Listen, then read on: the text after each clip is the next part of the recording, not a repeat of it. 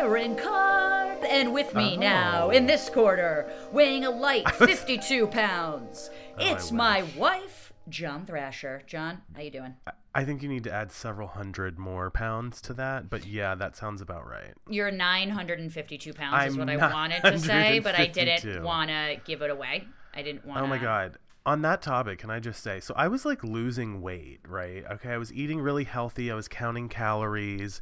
And you know what happened, Darren? You mean recently? Or you recently. Sorry, okay. Yes. Yeah, no, that's fine. Like through August, even maybe part of July, like July, August, whatever. And you were pickleballing like... every day. Yeah, every day. But, you know, now it's winter. Well, it feels like winter. It's freezing here where I am. But also, you know what else happened, Darren, is I came to New York in September. And I wasn't able to cook for myself. I was ordering out every single place. And I was like, halfway through the week, I was like, I'm just giving up. Like, I'm just going to enjoy the food while I'm here, and I'll make up for it later, whatever. And I got back, and I actually weighed the same. So I was like, oh, okay. Well, I guess that wasn't as bad. You're you like, know what it was? Great.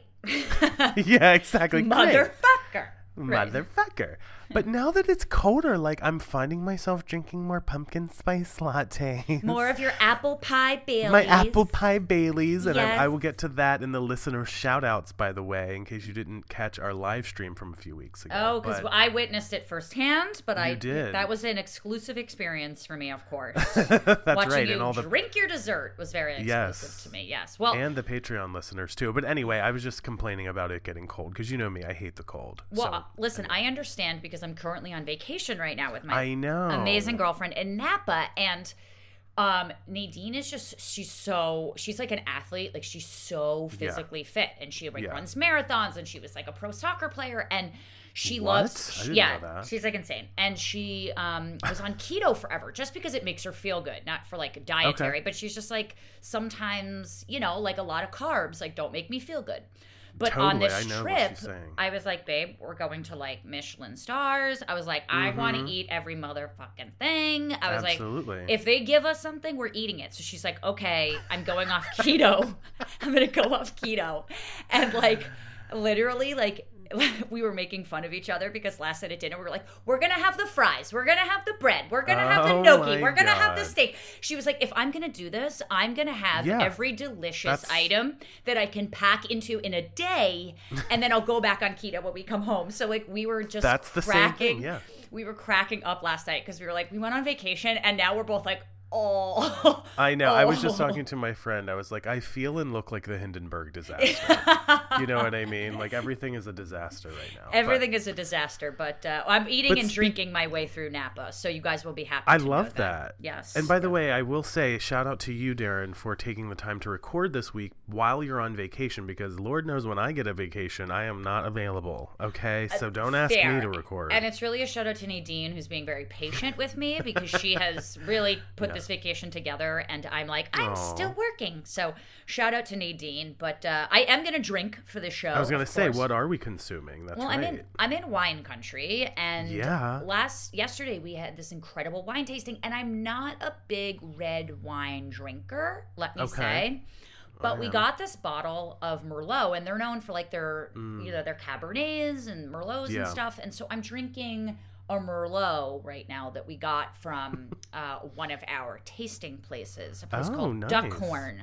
So it was really good. Duckhorn, beautiful view. So I'm going to have good? It. I wouldn't be drinking red wine if it didn't taste good to me. Okay, because that's I don't like it enough to have it. Interesting. And these were very, very good. So I'm an ode to when in Rome. When you're in Napa, must drink wine. So I'm drinking that today. What are you drinking, John? Well, before we move on from that, you know, I have to take this moment to give my Sex and the City my moment here, because if you're tired, you take a Napa. You don't move to Napa. You take a Napa, Nadine. You don't move to Napa. Yeah, God, Nadine. Literally every day I say this to her. Every day. Okay, that's what I figured. By the way, the reboot of Sex and the City, well, the sequel, I guess, called And Just Like That, is coming out in December, and I am so excited. I'm really looking forward to it. It's going to be great. I'm pulling a Darren Karp, Darren, because I'm having simply a Diet Coke because I have plans after our recording, so I can't be going too crazy. So I'm fulfilling your typical New York City dream of just a Diet Coke. You didn't put a dash of apple pie Baileys in there? I thought, no boy, apple pie would that Baileys be a in bad the Coke.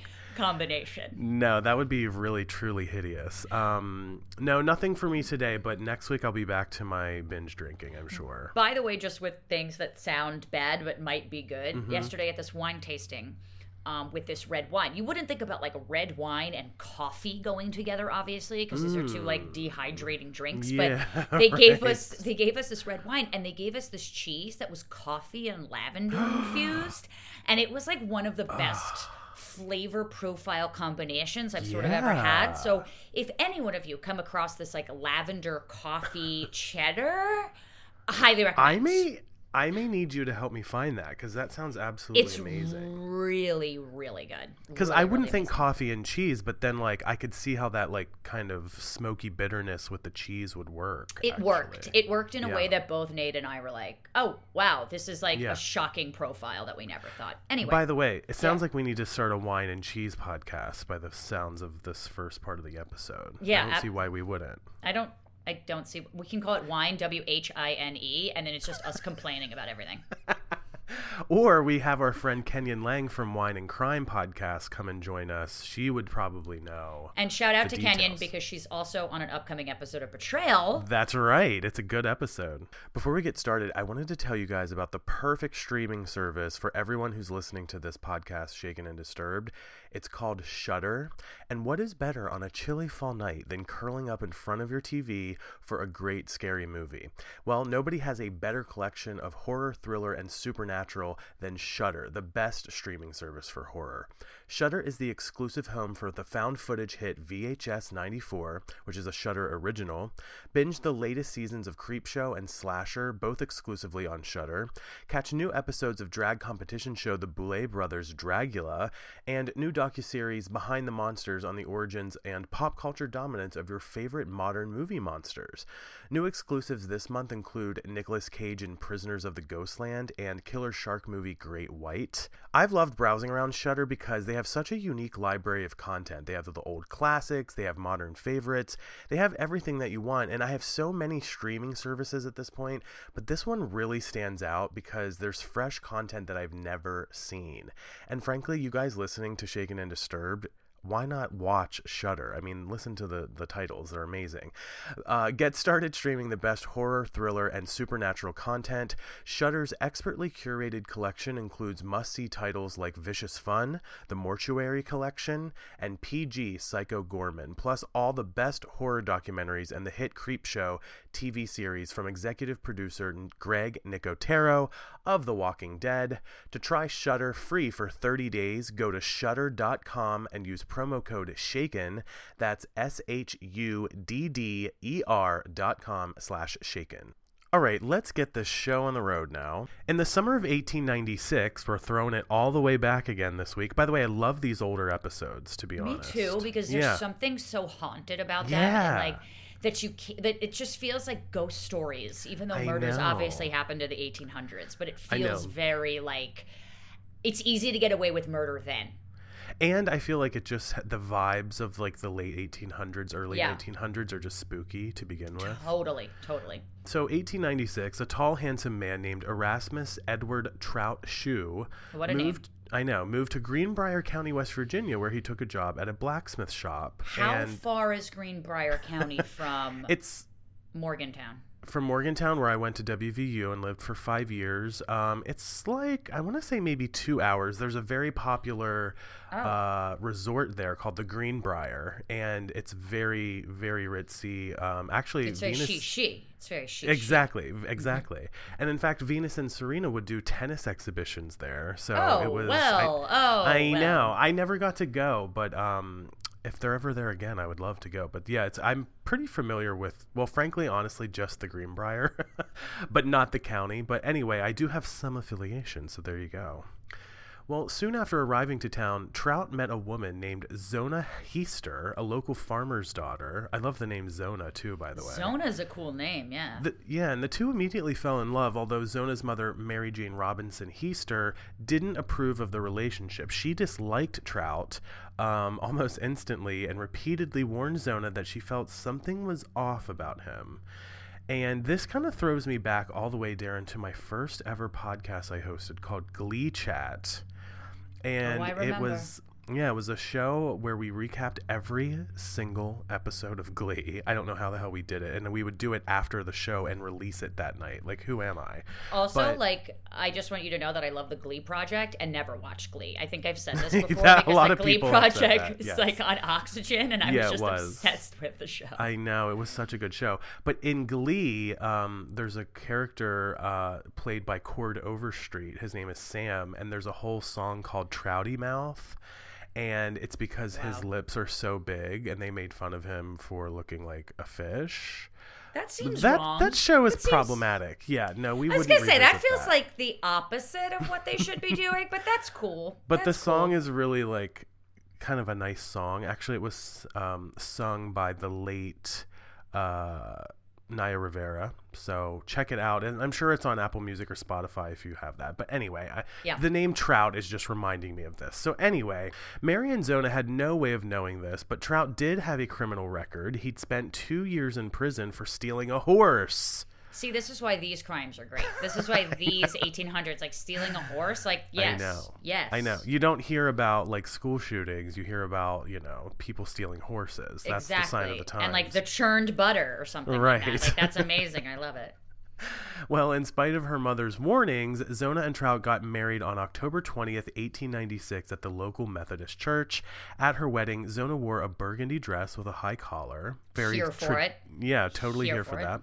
They spent 3 months living together as husband and wife, and then on Friday, January 23rd, 1897, Trout asked Andy Jones, a young boy who worked in the blacksmith shop, to visit Zona at home and see if there was anything she needed from the store. When he arrived at the home, the boy found Zona's lifeless body laying on the floor at the bottom of the stairs. Zona's body was oddly positioned as well. It was stretched out with her feet, like, placed together, basically. One of her hands laid on her abdomen while the other one laid next to her head, and her head was turned sideways with her eyes still open. Okay, so I was going to say this, like, basically, when I say I like it, I mean, it's always an interesting mystery when a body is positioned in a way that doesn't look like... that doesn't look haphazard, as if, like, okay, you shot someone, they fall back how they're supposed to look, because that's very religious in terms of the way that it feels very, like, sacrificial, or there's something kind of religious about it. Although I was going to say, like, stretch out with her feet placed together, one of her hands laying on her abdomen and the other on her head, and on her side, her head on her side is like how I sleep. Oh my God. It's like how I sleep. Now that you not say with that, my eyes open, though. Not with my you don't eyes sleep open. with your eyes open. No. But that would be cool if you did. Yeah, or creepy. I'm not confident that anyone would like that, but okay. Well, Andy ran home to tell his mother about the body he found, and Mrs. Jones called both Trout and the town's coroner, Dr. George Knapp, to the Shoes house. Although he was local, it took the doctor nearly an hour to arrive on scene. Again, we don't have Teslas. Like, this is the roads are probably not even paved at this point. Right. And by the time he arrived, Trout had moved his wife's body upstairs and laid it on the bed. Although the local custom of the time dictated a woman's body should be cleaned and dressed for burial by other women in the town, Trout had gone ahead and dressed and prepared his wife's body himself. This feels a little sus, but I can't tell yet. When Dr. Knapp arrived, he found Zona's body dressed in her best clothing, the same burgundy dress with a high collar Zona had worn to their wedding, hence us mentioning that detail at the beginning. Right. Trout also placed a veil over his wife's face. Dr. Knapp attempted to examine Zona's body to try and determine a cause of death, and a preliminary inspection turned up some bruising on her neck. However, Trout insisted on remaining by his wife's side throughout the examination, cradling her head and weeping so hard that it was difficult for the doctor to perform an adequate investigation, which, okay, not having the same forensic science in the late 1800s, I mean, right now, 2021, no one would ever allow this, right? Like, you can grieve, but you can't be in the coroner's office, holding the head as they're trying to examine the body. But losing a significant other like that, especially after you just got married 3 months earlier, I relate to this guy's, just utter tragedy, at least right now. Yeah, totally. And, I immediately go to, I'm thinking he's very sus, first of all. So I'm like, what are you doing by holding her head and cradling her? Are you, like, keeping the doctor from seeing, like, a bullet wound or something, Or is this just a widowed husband who lost his wife and is horrible? And that's why it's really hard to tell about people's emotional responses sometimes. Right. We often talk about. So when the doctor attempted to take a closer look at Zona's neck, Trout became so hysterical that the doctor decided instead to end the investigation and leave the home. Oh, God. Which also seems a little odd. Now, at first, Zona's cause of death was listed as everlasting faint. Oh, my God. But was later changed to childbirth. Now, what's interesting here, though, is there's no actual record as to whether Zona was pregnant at the time of her death. But we do know that several weeks before, Dr. Knapp, this is so of the times when I say this, but Dr. Knapp had treated her for quote-unquote female trouble. Female trouble could have easily been her period, which, happens. Yeah. It's a natural process of life. So, there are a lot of, up until basically like the 70s, 80s, it was always about like women being hysterical with their hormones and that time of the month and pregnancy. And so obviously in the late 1800s, there could have been a lot of that. She could have been weeping for something and they'd be like, female trouble again. Like, we don't know. But childbirth seems like an odd thing to die from, just like not knowing whether or not she's pregnant. That's all I'm saying. Right, at that point. And I think about you, Darren, how much female trouble have you had over the years in terms of your relationships, okay? You know what I'm saying? I've had my own female trouble. I've dated people with female trouble. There's a lot of female trouble on this podcast. On this podcast. And none of it is for me. Let's put it that way. Absolutely not. I'm the opposite. I give no trouble to females whatsoever. It's great. You're if anything, you're a gentleman. You leave us alone. That's a whole other story. Well, Zona's parents lived about 15 miles outside of town in an isolated area called Meadow Bluff. Originally, Dr. Knapp would have sent one of his associates to notify the Heasters of their daughter's death, though it turned out that news of Zona's passing had already spread quickly throughout the town, and by the afternoon, two of Zona's friends volunteered to ride out and notify her parents themselves. Talk about good friends, by the way. I mean, that's like really good friends. Yeah, that's like... I can't imagine having to break that news to people's families that I know. So that's taking one for the team. But when Mary Heaster learned that her daughter had passed, it was reported that she immediately stated, "The devil has killed her." Ew, I don't like that.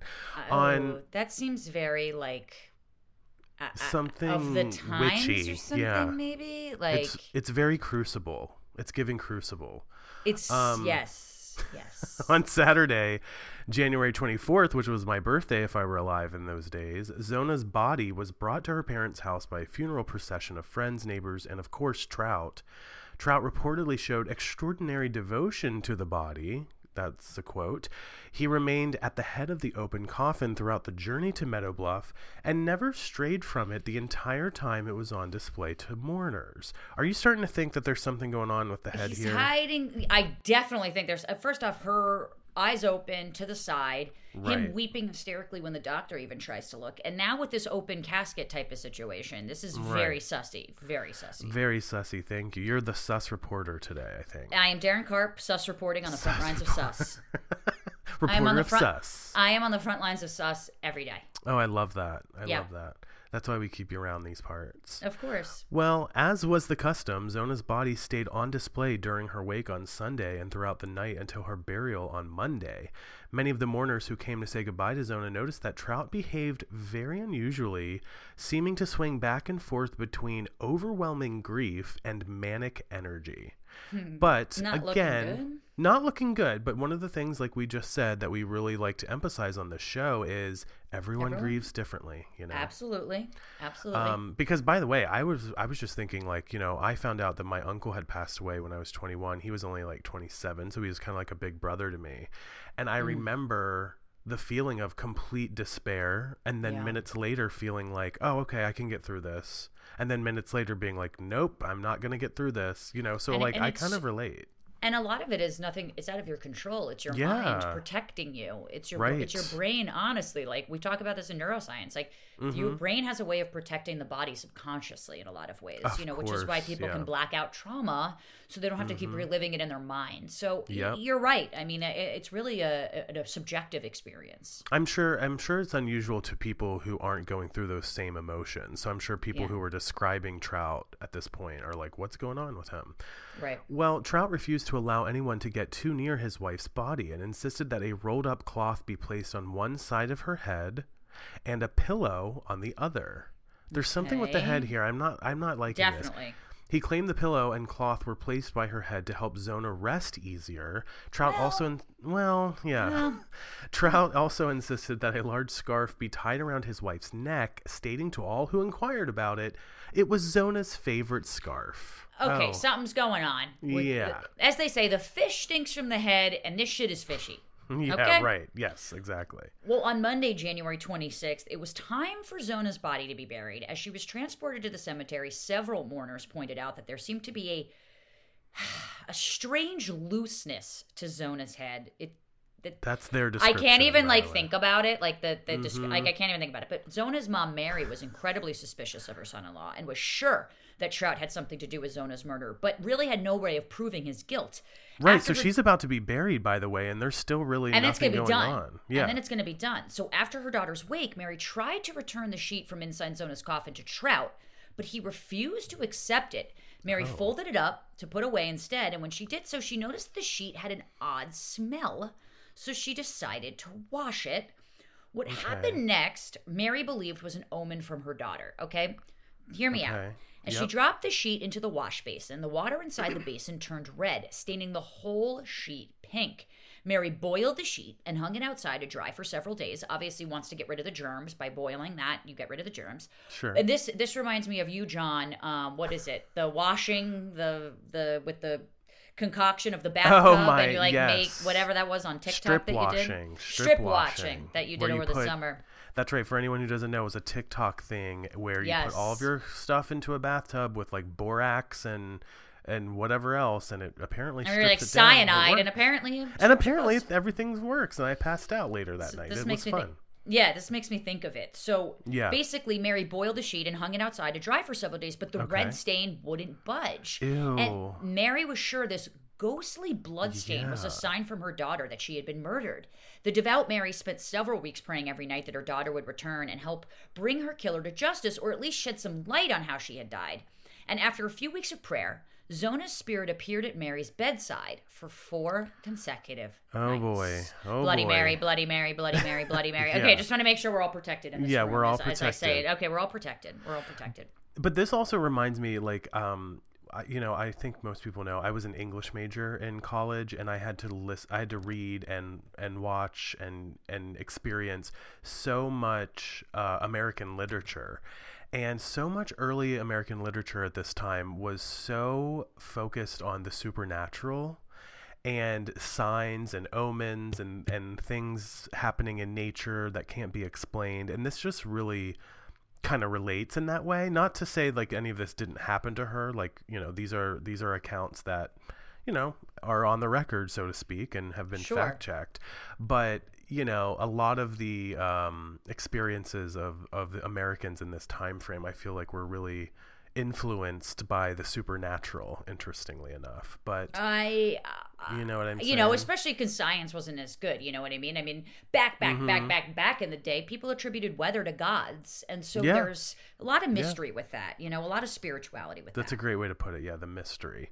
Well, Mary claimed that at first her daughter appeared as a bright light and a chill in the air before taking on a ghostly form and talking to her mother.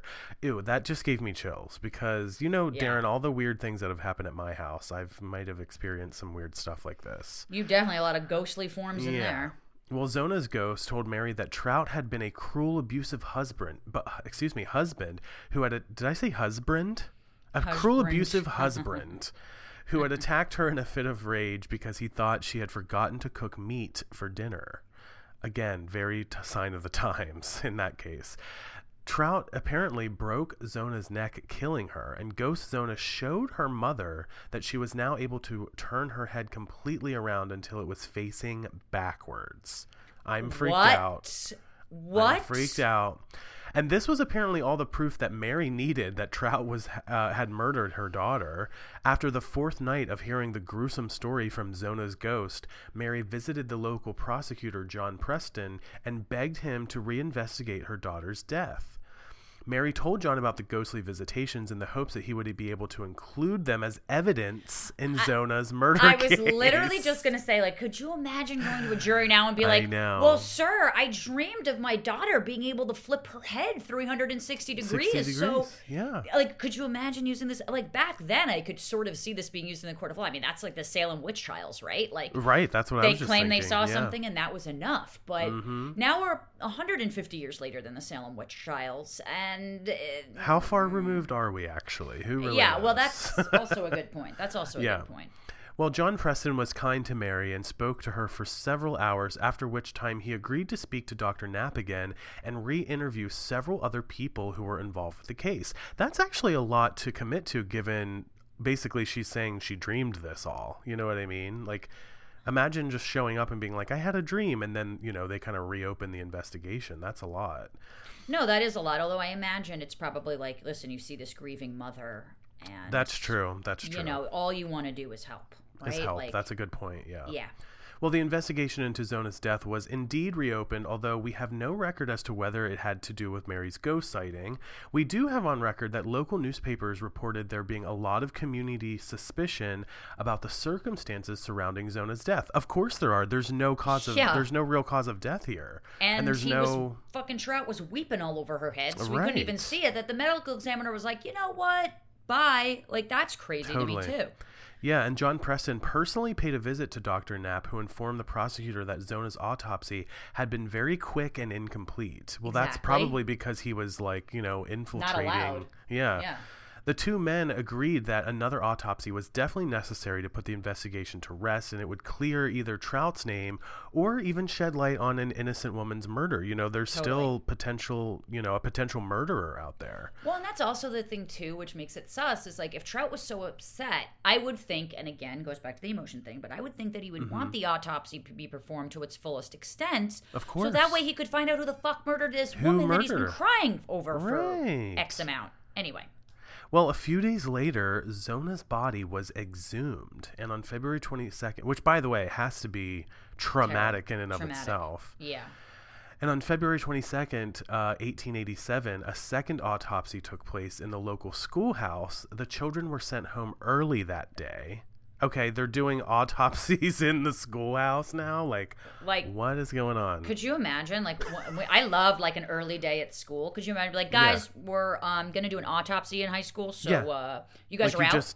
You just had steakums, and you're like, is this steakums, or did something get left behind? It's very fried green tomatoes of you. Well, right. An inquest jury of 5 local men was assembled to attend the second autopsy.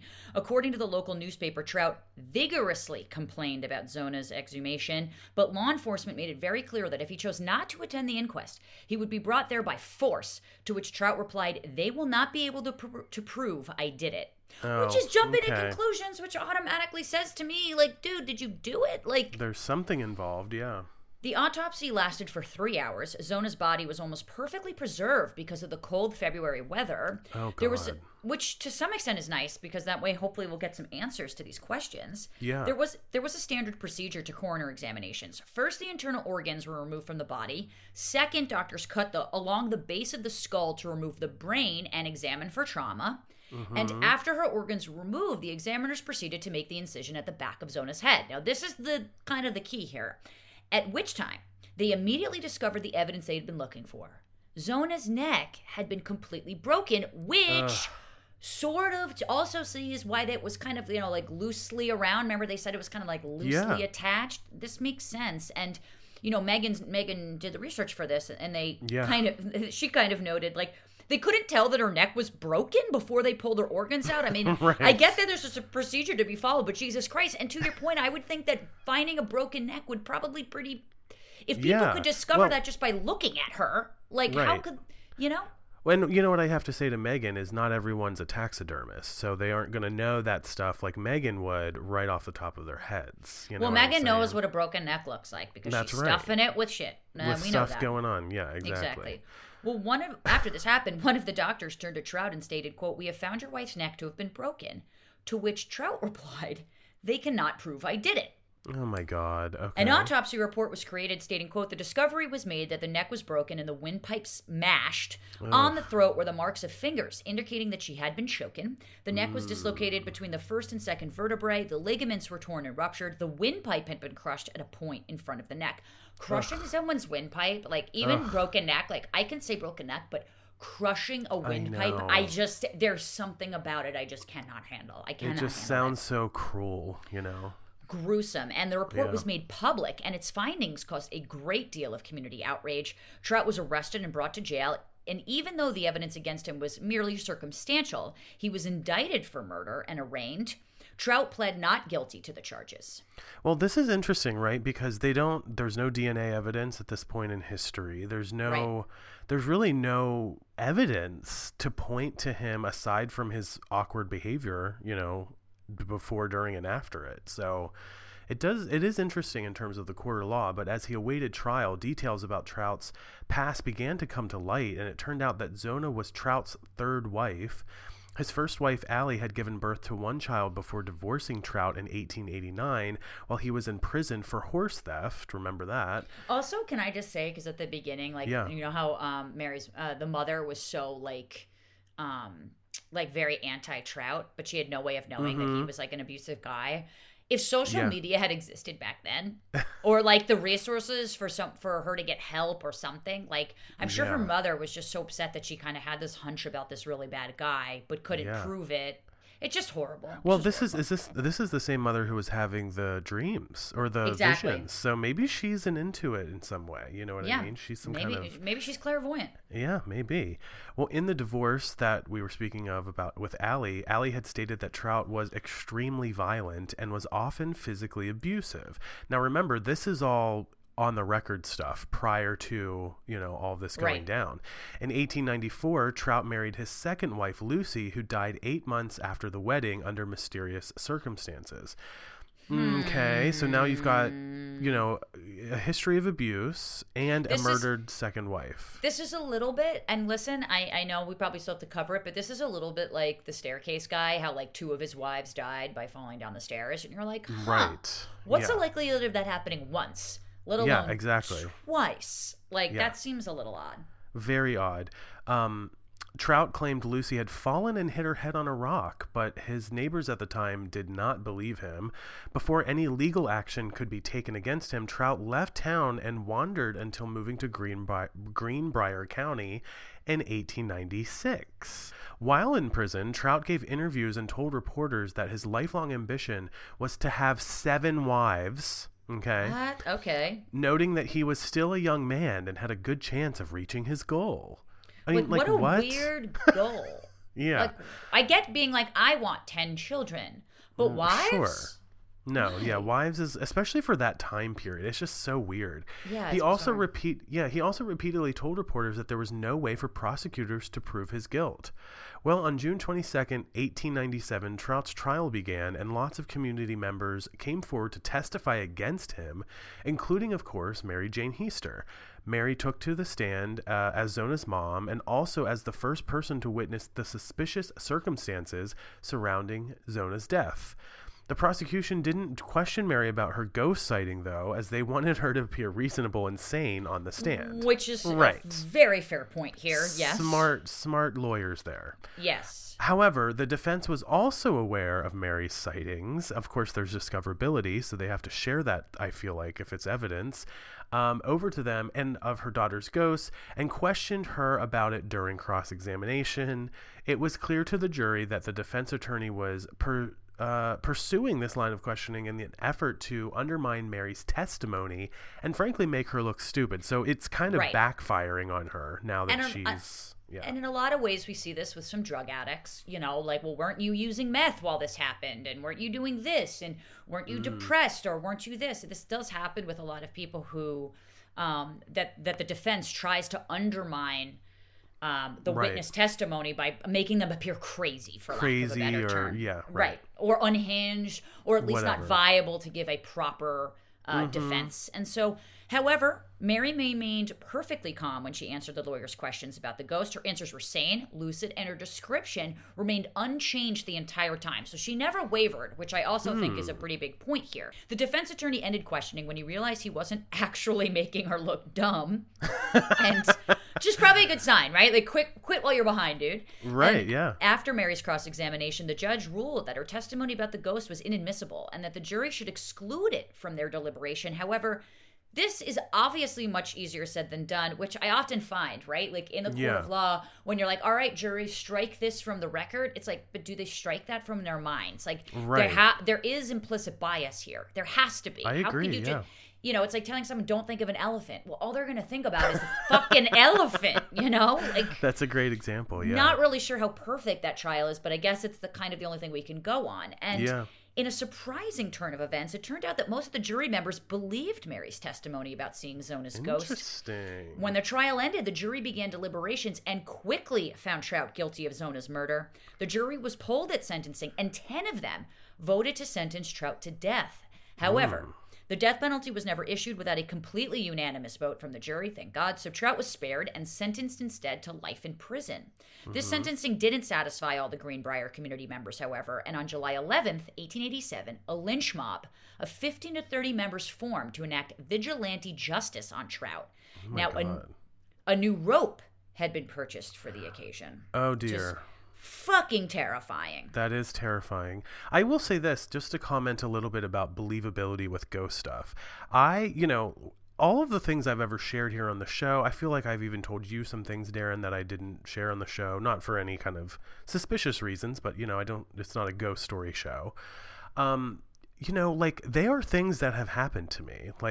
And so I kind of do have a little bit of sympathy for Mary here, because it's like, I tell these things back to people and I get varying responses. Some people find it creepy. Some people find it interesting. And I have a very good friend, one of my best friends, who rolls his eyes and looks the other way every time. And I'm like, listen, I don't lie. I'm not a liar. I'm not here to deceive anybody. You know what I mean? Right. This is my lived experience, and I'm just telling you what happened. And I don't know what any of it means, but it has happened to me. So I do kind of feel, especially, and then when you put her in a court of law, imagine the awkwardness around that. But anyway, these people were pissed, basically is where we are at this point in the story. And the mob stormed the jail. However, before they arrived, a man named George Hara alerted the local authorities, who beat the mob to the jail to protect Trout. So got a little bit of a tip off. They're able to basically, protect him while he's in this jail. And I just think about a mob storming the jail now. I'm sure back then a jail was probably just a basic little building, with a regular front door and windows, is my guess, Well, the local sheriff helped Trout out of the jail, and they hid together in the woods about a mile outside of town until the mob decided to disband and go home. This reminds me a little bit of To Kill a Mockingbird, when they tried to kill the main character when he was in jail, and then Atticus Finch sat outside the jail to prevent the lynch mob, and Scout kind of helped to disband. It very touching moment in the scene. It does remind me of that a little bit. Well, it was decided that it would be unsafe to keep Trout in the Greenbrier jail. Geez, I can't say anything right today. So on July 14th, he was relocated to the West Virginia State Penitentiary. In the spring of 1900, an epidemic ravaged the prison. That's interesting. I wonder if that was the flu. Wasn't that the original Spanish flu or something? I forget which one that was. No, that's a good point. It might have been, or the Black Plague or something. Something, yeah. Well, Trout became ill and passed away on March 13th.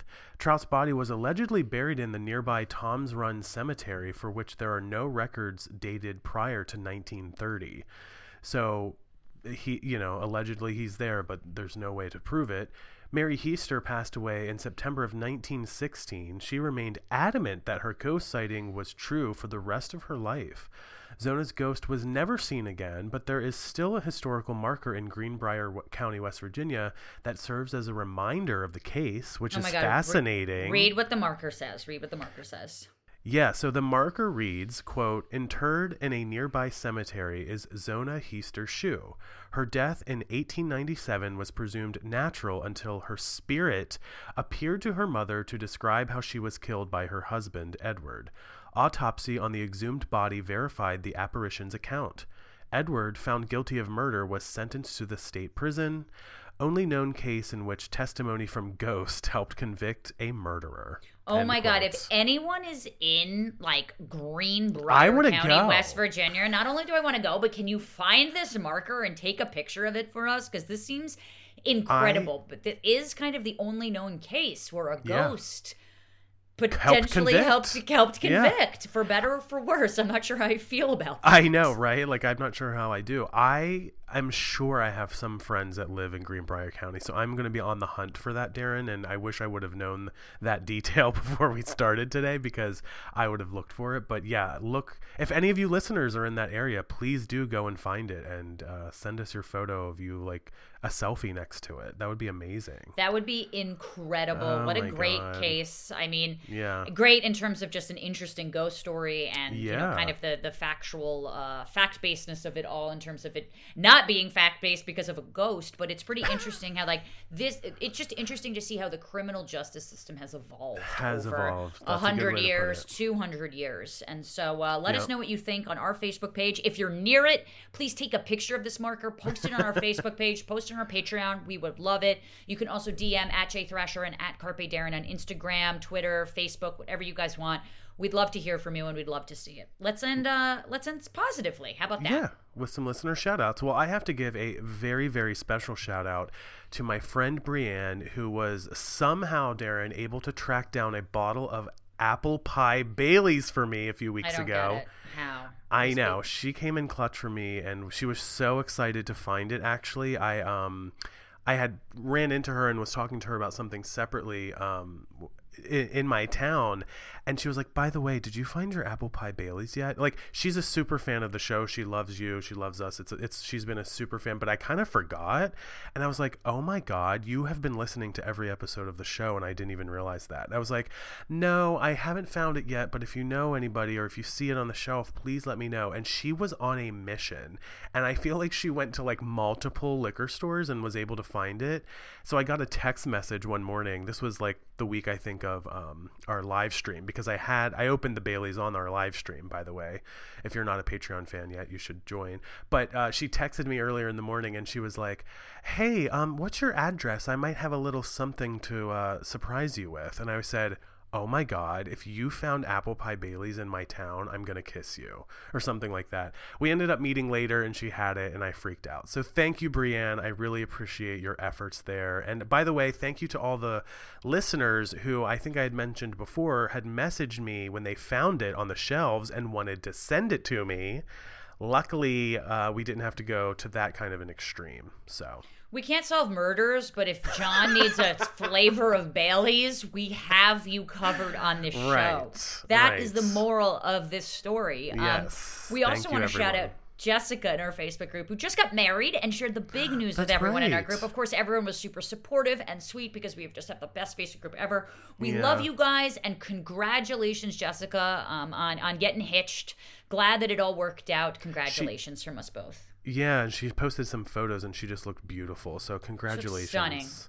She looked By the way, we got to say thank you to Megan really quickly before we sign off. So Darren, 1, 2, 3. Thanks, Megan. Thanks, Megan. You're the best around. Oh, I love the little jingle as well. Yeah. Sorry, little jingle. So if you guys are listening somewhere in public, make sure you count down with us, because you never know when you might be sitting around another shaken and disturbed radish. You know, that's what you never know. Those murdery radishes, and obviously radishes. Please rate, review, and subscribe to us wherever you listen to podcasts. It really helps us get found by new fans, aka your future siblings, as our children. So, I don't know if you happen to hear that. There was a like screeching noise outside. I heard a little bit, but it was better than like the train going by last week, and then like. On our Patreon, you could just play your little sound machine of like the witch cackling, and we were like, John, I will kill you. Yeah, it was like some car and its brakes outside. I can't catch a break. But anyway, for bonus content, videos, episodes, and behind-the-scenes access, sign up for our Patreon for as little as $5 a month, and actually you can get an even steeper discount if you sign up annually.